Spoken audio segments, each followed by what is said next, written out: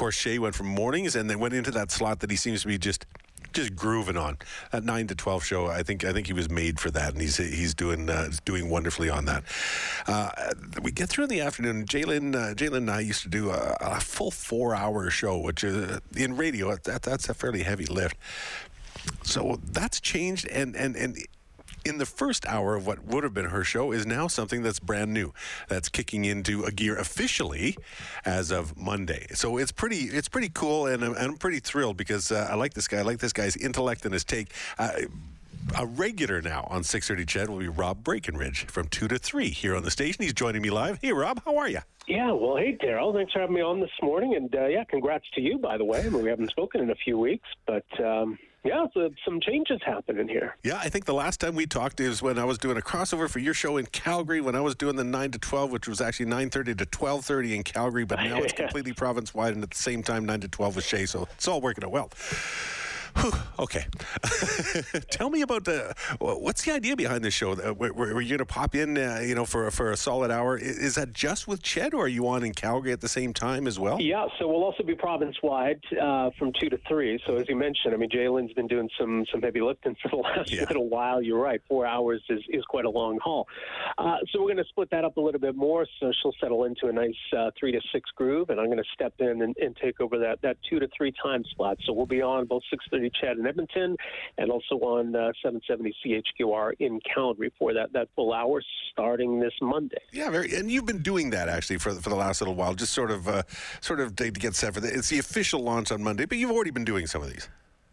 Yeah, we've been doing, some of that on and off. And I know when Jalen's been away, they've asked me to step in and cover part of that time slot. So, so I mean, some people might be familiar with me in that sense. But, it's pretty cool for me because, going way back, I got my start at 6:30 Ched. I grew up listening to 6:30 Ched. Yeah. So, I've really had a long connection with this radio station. It obviously means a lot to me. So it is pretty cool to have that opportunity to once again be a regular fixture on the 6:30 Ched airwaves and have that conversation every day with Ched Nation. So I'm pretty pumped about it. Yeah, and it is cool because there aren't a lot of people.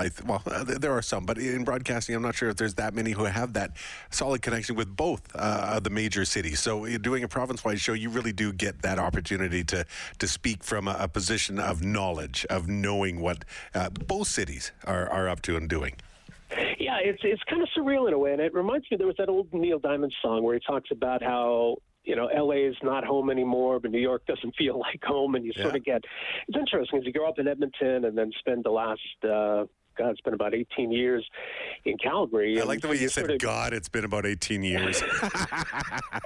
Well, it's a little surreal. My daughter just celebrated her 18th birthday a couple months ago, and she was a wee little baby when we made the big move. So, yeah, it's been interesting. That's cool. You sort of it's nice to have a connection to both cities. In a way, sometimes you feel like both are yours, but neither is. So you sort of transcend, I guess, the province in a way. So it's kind of cool in that sense. So, yeah, it's a real opportunity, I think, to have those conversations right across the province and bring Ched Nation into those conversations. But, I'm really into having some of those compelling guests and fascinating interviews, and that can be, the politics of the day. There's obviously a lot of fascinating things happening in science and medical research, just authors, even actors, comedians. So really like to run the gamut. So try to bring some interesting stories to the forefront, but love those conversations with the audience as well. Yeah. So plenty of that. Well, and I was sort of going to ask you if there was a theme or anything, but I like that theme. It's good conversation. Sometimes in talk radio now these days, it's all about outrage, and the outrage gets overwhelming after a while. And sometimes you just want to hear a good, informative, interesting conversation. Yeah, that's the thing. I mean, we can be an outlet for that. And I think people do like the opportunity to vent and have a say. Yeah. Because sometimes, when you're on Twitter and Facebook, you're just kind of screaming into the void. But I think there's an opportunity, right, to, bring people together and share some thoughts. And, even at times, vent a little bit of anger. But I think at the same time, people just, want an opportunity to be distracted, to hear a good story, to hear from an interesting individual, maybe even have a few laughs as well, right? Oh, no. So we need all of that, and I think there's an opportunity, and what we all do every day to try to, give people all of that, right? I mean, to meet those needs, to let people know what's going on, give people a chance to vent, throw out interesting questions, and just to hear some compelling stories. And I love those kind of interviews where I feel like I'm in the audience as well, because that person we're speaking to has our attention, and I'm kind of like the audience, just getting right into it. So I love those opportunities to have those conversations, and so that's what we try to bring each day. Well, I'm looking forward to hearing officially starting on Monday, 2 to 3 here, province-wide, but here on 630 CHED. Rob Breckenridge on 630 CHED. There you go. You get that sound up again. The sound of that. Perfect. You Thanks, got it. Daryl. Thanks, Rob.